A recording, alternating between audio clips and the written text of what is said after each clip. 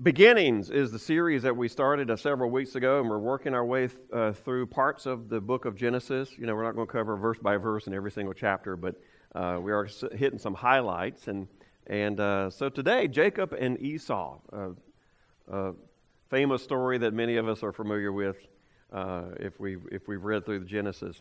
So far, in our walk through the book of Genesis, the very first book of the Bible, we have seen the beginning of creation as we looked at the creation story. We've seen the beginning of sin when Adam and Eve disobeyed God and they ate that forbidden fruit. And this was a very tragic moment in human history as it affects even you and me today, as sin still separates mankind from God. We saw the story of how God began again when he found faithful Noah, the only faithful human on earth, it seems. God had him build an ark, and then he and his family were placed on the ark along with a male and female of the different animal species that God had created. Then God sent a worldwide flood that destroyed everything else on earth. Every man, woman, and child, every animal and bird was completely destroyed. So when the flood was over, all the evil was destroyed, right?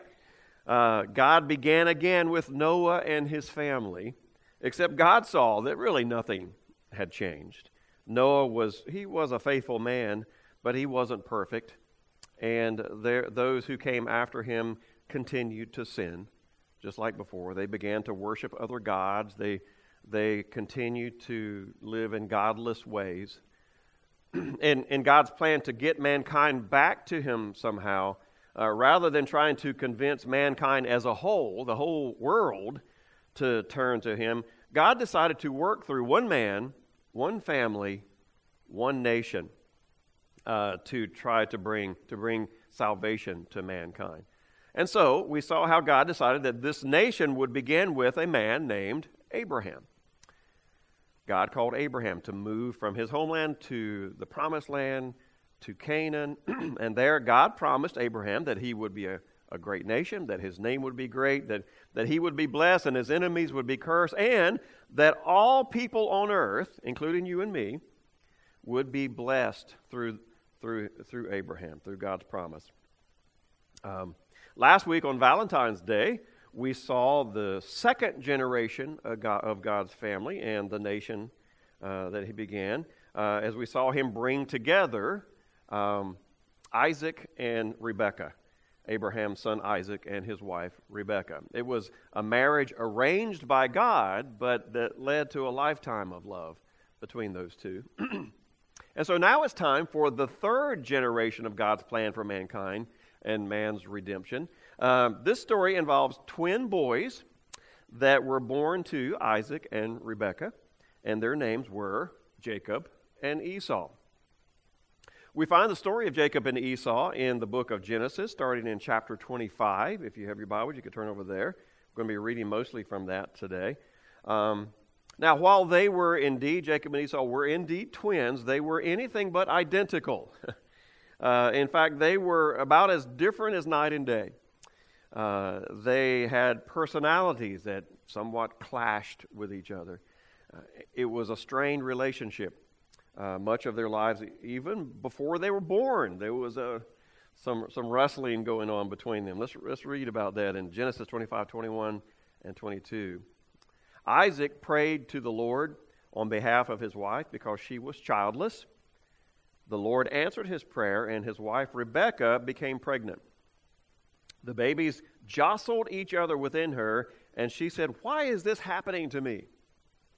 Now this jostling, this movement around that's inside the womb, I have no idea what that feels. Many of you ladies understand how that feels.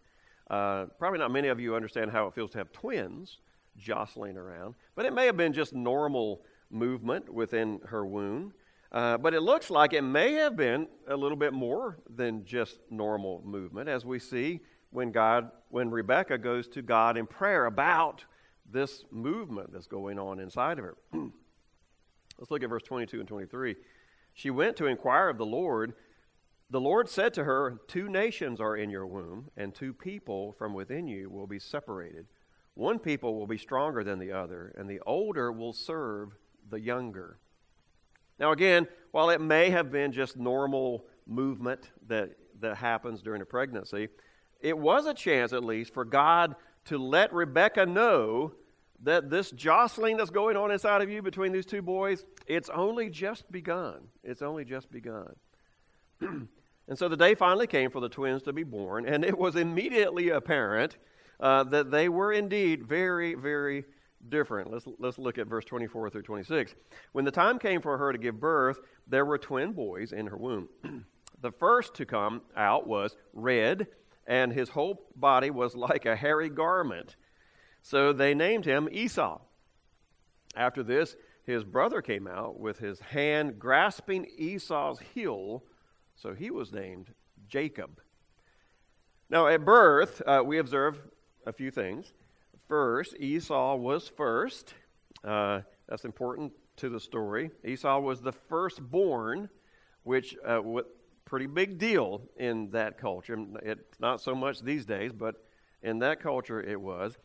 Even for twins, the firstborn. Even if the second was born just seconds after the first, it mattered who came out first, even with twins.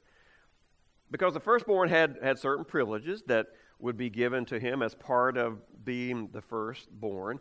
He would automatically be in line for the leadership of the family, sort of like royalty, you know. You inherit the leadership of the family if you're the firstborn. And also his share of the inheritance was for the firstborn was sometimes larger than everybody else's, so they got a little extra when it came to inheriting things. So being a firstborn was a big deal. Secondly, Esau was red and hairy. We see, besides the fact that made Esau, an interesting looking baby, as you can imagine. We'll see later how these physical traits played a role in his life. And thirdly, while Esau was born first, Jacob, his twin brother, came out right behind him, apparently not even seconds, but just with him, holding on to Esau's heel. Now that's a big deal because it symbolically represented how life was going to be for the two later. Now we don't have a description of what Jacob looked like other than he was not red and hairy like his brother. So he looked very different. The boys grew, and it was apparent from the beginning that these boys would be as different in their life as they were at their birth. Let's look at verse 27. The boys grew up, and Esau became a skillful hunter, a man of the open country, while Jacob was content to stay at home among the tents. Now Esau, the red and hairy baby, grew to be a red and hairy man. He loved hunting. He became good at it. He loved the open country, being out in nature. Given the choice between attending a gathering with local prominent leaders, rubbing elbows with the wealthy herdsmen of their community, or sleeping under the stars around a campfire by himself, Esau would rather do that. He'd rather do that. Now Jacob, on the other hand, was content to stay at home among the tents. Sort of a modern day way of saying Jacob was a homebody. He was not interested in the wild or sleeping under the stars or hunting wild game. That just wasn't him. He liked being around civilization and enjoying the comforts of home. Esau and Jacob had two distinct personalities that were neither right nor wrong. They were neither good nor bad. They were just different. That's the beauty of God's creation, isn't it? Mankind is that we're all different. Every single one of us in this room and watch it on Facebook, we're all different. None of us are the same. How boring would life be if we all looked exactly the same? Besides having to figure out who everybody was. If we all had the same talents, if we all had the same skills, if we all liked the same things, if we all thought exactly the same way, how boring and strange that would be. God made us different on purpose. And that's one of the things that makes life so beautiful and interesting. all of us who have children, especially if you have more than one child, you know how this can be, how important that is, and how it affects your life. Our first child comes along and presents his or her personality to us, and we think, so this is what it's like to have a child.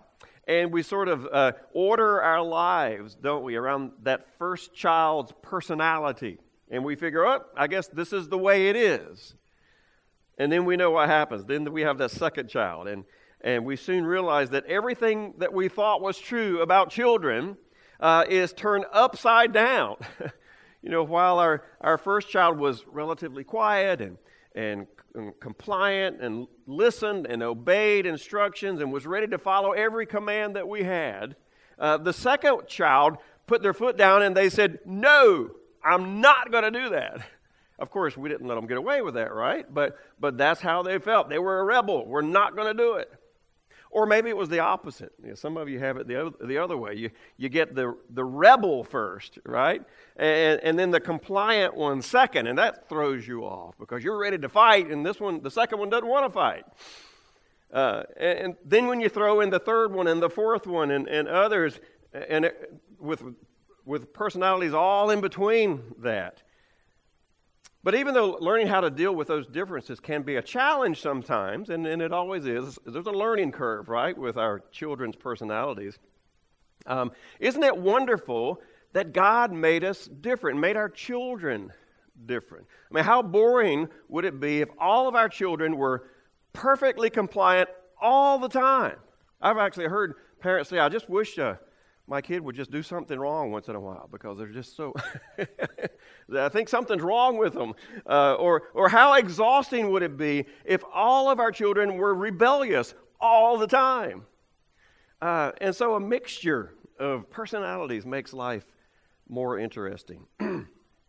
Esau loved the outdoors, and Jacob loved the comforts of home.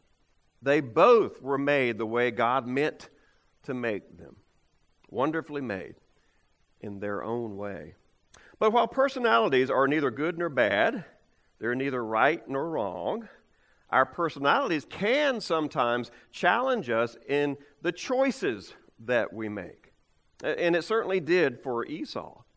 When I think of Esau, I imagine this large, muscular, red-headed, hairy man he's loud, he loves to laugh. He commands attention when he enters a room, a great presence. You know he's here, he's there when he walks in. We learn from Genesis 25:28 that Esau was a daddy's boy. Jacob or Isaac, Esau was Isaac's favorite.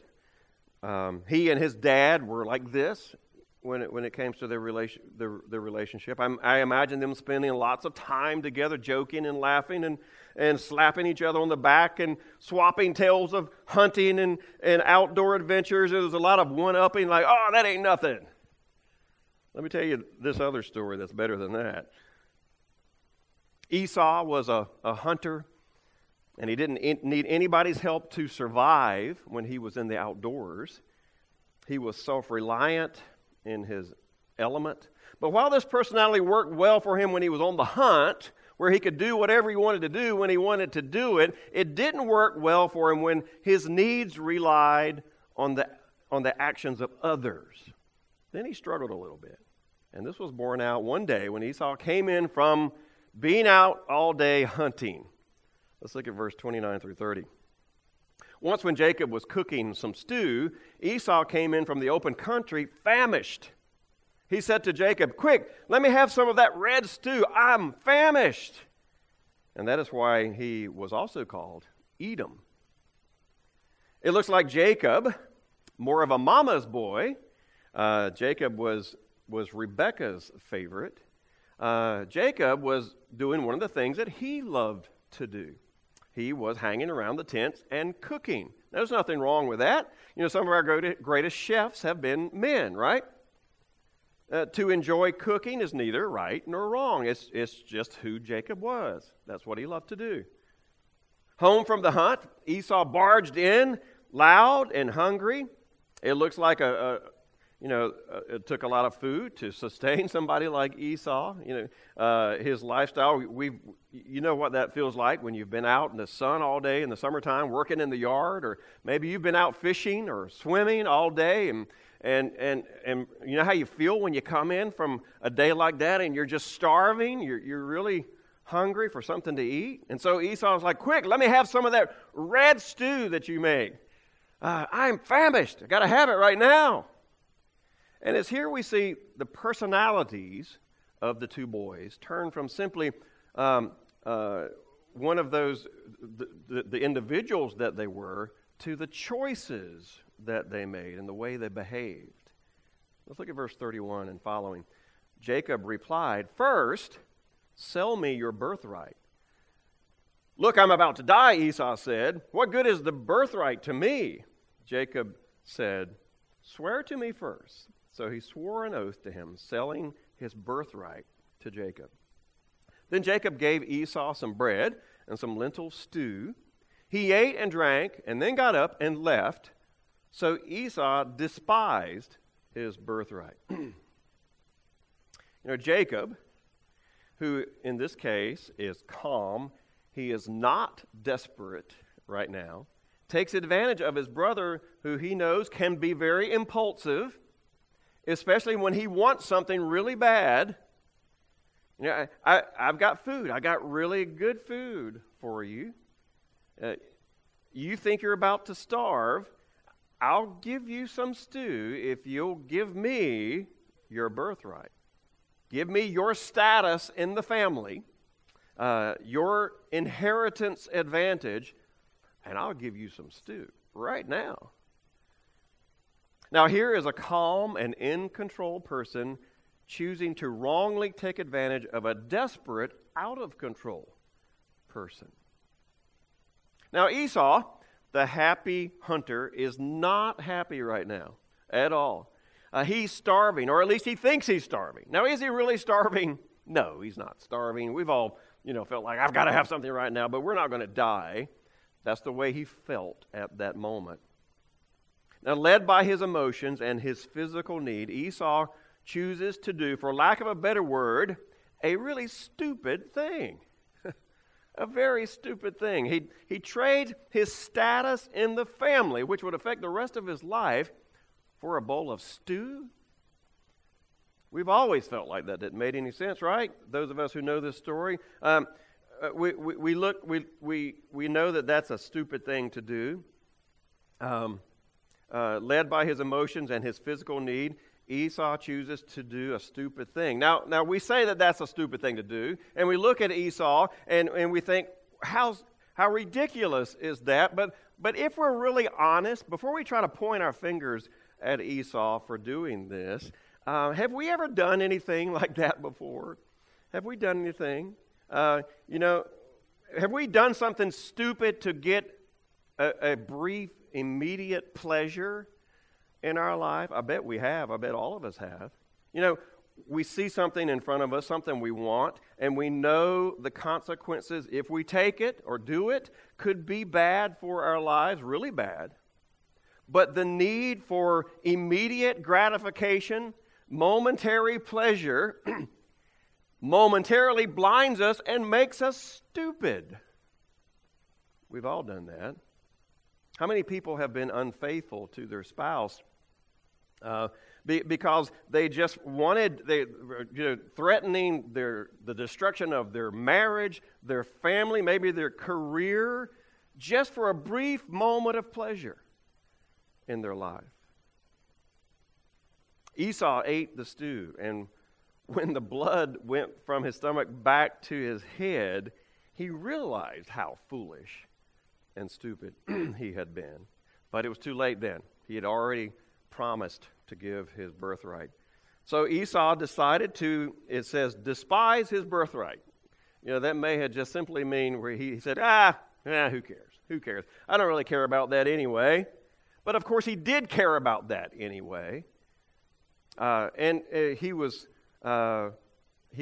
holding it against his brother Jacob, and his feelings about Jacob began to grow and build until the next time Jacob decided to take advantage of his brother and take another privilege from Esau. This time, it would be his father's final blessing. Genesis 27, we read the story of Jacob and his mother Rebekah scheming to trick Isaac, Jacob's father, into giving Jacob, who was the second born, a blessing that should have gone to the firstborn. Here was the blessing that Rebekah wanted her son Jacob to receive. Genesis 27, 28, and 29. May God give you heaven's dew and earth's richness, an abundance of grain and new wine. May nations serve you and people bow down to you. Be Lord over your brothers, and may the sons of your mother bow down to you. May those who curse you be cursed, and those who bless you be blessed. That was the blessing Isaac was going to give one of his sons. Was supposed to be Esau, but that is the blessing that Rebekah wanted Jacob to receive. The blessing that Isaac would give one of his sons was basically passing on the promise that God made to Abraham, that God would build his new nation through the son that receives this blessing, and that all others would bow down to him. Isaac wished for this blessing to go to his favored son, Esau, who rightfully should have received it because he was the firstborn. Rebekah wanted it to go to her favored son, Jacob. Now, this was an issue that Isaac and Rebekah dealt with that wasn't healthy for that family. Now, God intended the blessing also to go to Jacob. That was symbolized by Jacob holding on to Esau's heel when he was being born. But God did not intend for it to happen this way, through deception and lies. Perhaps Rebekah was trying to do the same thing that Sarah did, Abraham's wife Sarah did, and try to help God fulfill his promise. But not this way, not through deception, which is what happened. Yet, as we see, and we even saw before and always, God can even take the mistakes we make and use them in his kingdom to further his work. And he did here as well. Isaac, who was very old and he was nearing his death, he sent Esau, his favorite son, off to hunt wild game and to come back, prepare the game that he gets into this meal that Isaac really loved. And one of those stews that they had enjoyed together when they were on their hunting trips. And Isaac promised, after I eat this meal that you make for me, then I'm going to give you your promise. So, of course, Esau went off immediately to fulfill his father's wish, look for a game, kill some game, bring it back, cook it, give it to his dad, anticipating, I'm finally going to receive this promise from my father. Maybe they had talked about it many times. Yeah, I'm looking forward to the day that I can give you the promise that's coming your way. So as Esau goes off for the hunt, Rebekah, overhearing their conversation, she schemes with her son Jacob on how they can steal the blessing from Esau for Jacob. She devises a disguise that they hoped would fool Jacob's father into thinking that he was actually Esau. Isaac was very old. He was feeble. He was blind. So Rebekah dressed Jacob in Esau's clothes, put hairy animal skins on his neck and on his arms, and then sent him in with some stew that she had made, that Rebekah had made, to present to Isaac. It worked. The scheme worked. And while Isaac was skeptical at first because, Jacob still sounded like Jacob, he didn't try to disguise his voice. When Isaac smelled Jacob, because he was wearing Esau's clothes, it convinced him, well, you smell like Esau, so, my ears are playing tricks on me, I guess. It must really be you. So Isaac gave Jacob the blessing. Well, as you can imagine, When Esau came back and presented his meal that he had made for his dad, anticipating his blessing, he quickly realized what had happened, that his brother, his younger brother, had duped him, and he had received the blessing, and it was too late. Apparently, in that culture, once you say it, once you swear it, once you pledge it to God, you can't take it back. I've always thought, well, why didn't Isaac just do a redo? What would be the big deal about that? But apparently, what Isaac felt, once you pledge it to God, it's done, and you can't take it back. The deal was done. Leaving Esau, he still received a blessing, but it wasn't the one he wanted. Here's the blessing that Esau received, verse 39 and 40. Your dwelling will be away from the earth's richness, away from the dew of heaven above. You will live by the sword, and you will serve your brother, but when you grow restless, you will throw his yoke from off your neck. Great consolation blessing, right? Wasn't that great? Jacob gets all the riches and the honor and the respect, and I get no riches and confrontation, and I have to bow down to my younger brother. Well, you can understand this next verse 41. Esau held a grudge against Jacob. You reckon? Because of the blessings his father had given him. He said to himself, the days of mourning for my father are near. Then I will kill my brother Jacob. Ouch. Now, how many of us could understand Esau's feelings about his brother? They weren't warm and fuzzy, were they? He had been duped again, and these were serious deceptions that affected Esau for the rest of his life and for, his descendants as well. So what was his reaction? What decision did he make because of what his brother did to him? I'm going to kill him. I'm going to kill my brother. As soon as my dad dies and his mourning period is over, my brother is toast. He tricked me out of my birthright. Now he's stolen my blessing. My brother has to die. Esau's personality was loud and it was forceful. There was a lot of energy in Esau. You take the bull by the horns, get things done, don't beat around the bush, tell it like it is. And along with those traits, which can be great, they can be good characteristics of a personality.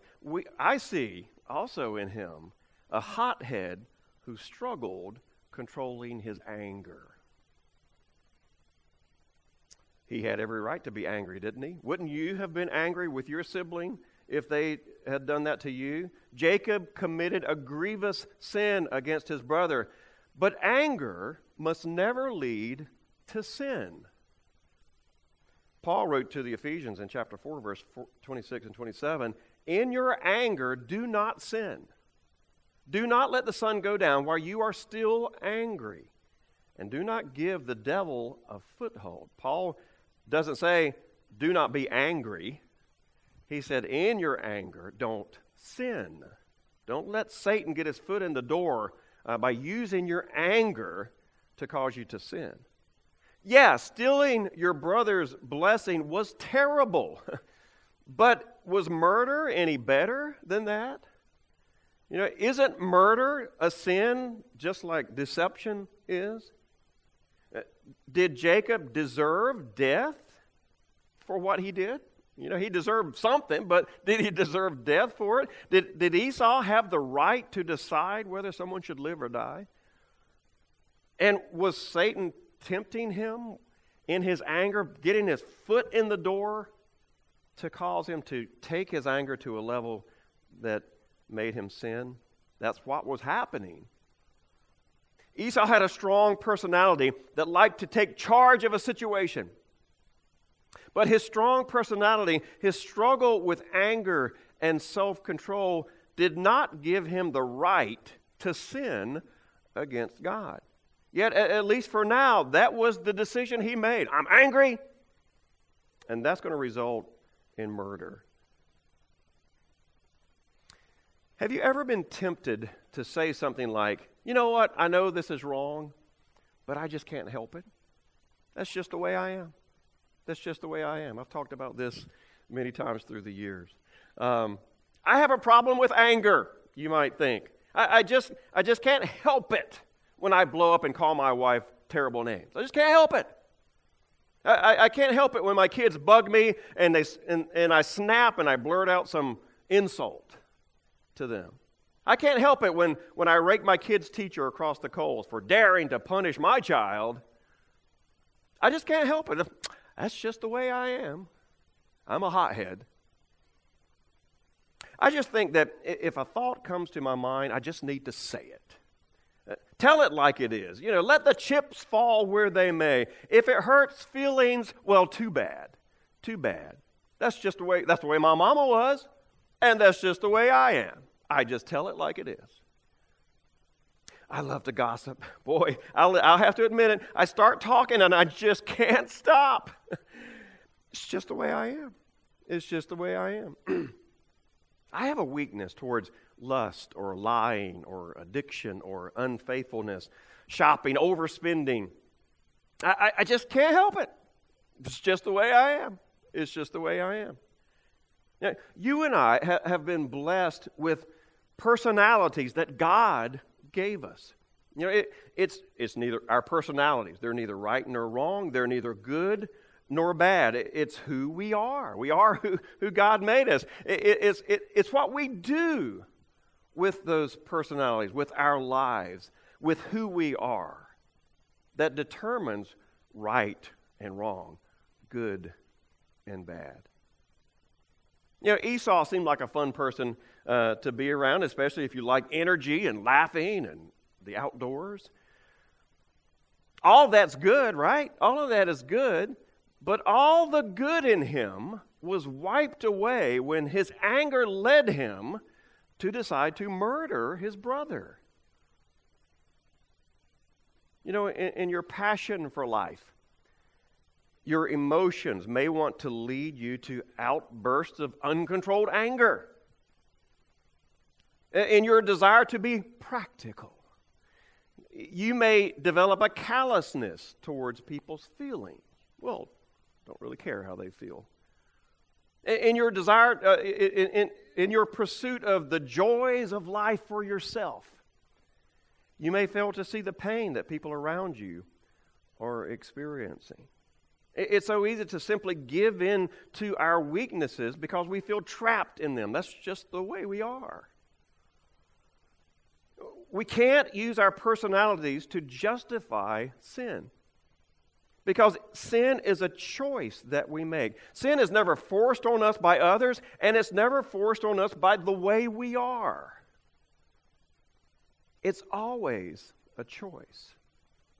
And so, we always have the choice to choose to do the right thing, to make the godly decision. And even Esau figured that out as time went by. The story of Jacob and Esau continues as Jacob flees for his life. Rachel, his mom, Rebekah, his mom, hears and understands that Esau's going to kill him. So she warns him to run. So he runs and he flees to her hometown, many miles away. And there he lives his life for many years. He meets his wives, Leah and Rachel. We'll talk about them later. He starts a family there, and he becomes very wealthy. And after several years, many years, he decides, you know what? I need to go home. I haven't been home since I left, and I need to go back. But I wonder how it's going to be with Esau, with my brother. And so he comes up with this elaborate plan of how he's going to parade his family in front of him before he actually comes up from the rear, and he's anticipating meeting his brother Esau. He has no idea how Esau feels. All he knows is last time he heard from him, he was going to kill him. So they come to each other and they see each other, and look at what happens in Genesis 33, verse 4.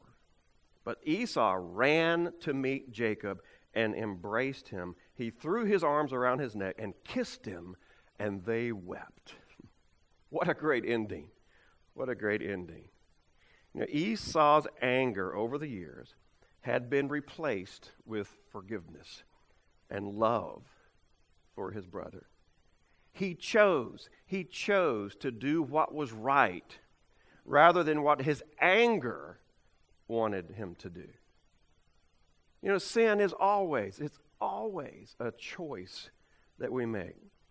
Let's never try to justify it by putting the blame on our personalities. God won't accept that, and neither should we. Neither should we. Instead, let's use the power that God gives every Christian that can overcome any temptation, even the weaknesses of our personalities. The Holy Spirit that lives in every Christian.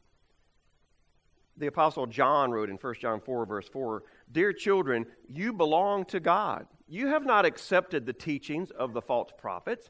That's because the one who is in you is more powerful than the one who is in the world." That's another way of saying the one who is in you, the Holy Spirit, is more powerful than you are in your flesh. Paul wrote in Galatians chapter 5, verse 16, "So I say, live by the Holy Spirit's power. Then you will not do what your sinful nature wants you to do." Yielding to the Holy Spirit, that's the secret to choosing to do what's right, to overcome the weaknesses that we have. As a follower of Jesus, filled with the Holy Spirit, and if you're a baptized believer in Christ, you have the Holy Spirit and His power living in you. We can choose to do what God wants us to do, no matter our weakness, no matter what we've learned from others, no matter what our personality traits are. We can still choose to do what's right. With the Spirit in control, we get to choose always to do what's right. So, whether you're a hunter or a cook or an introvert or an extrovert or a type A or a type B personality, whether you're an optimist or a pessimist, a glass half empty or a glass half full kind of person, no matter who you are, let's not let our personalities be an excuse for wrong choices in life. Embrace the way God made you. It is beautiful in its own way. Find ways to use your uniqueness in His glory, and let your choices in life be determined not just by who you are, but by following the one who lives in you.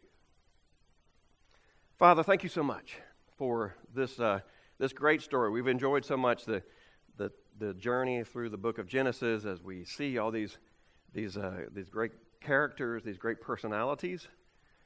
We see, first of all, that they weren't perfect.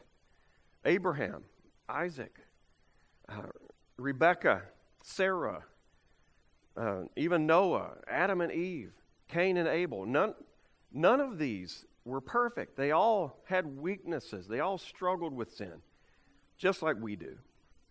But help us learn, as we read these stories, from both their victories and their mistakes, to see what you want from us. Lord, Jacob and Esau did not have the Holy Spirit living inside of them.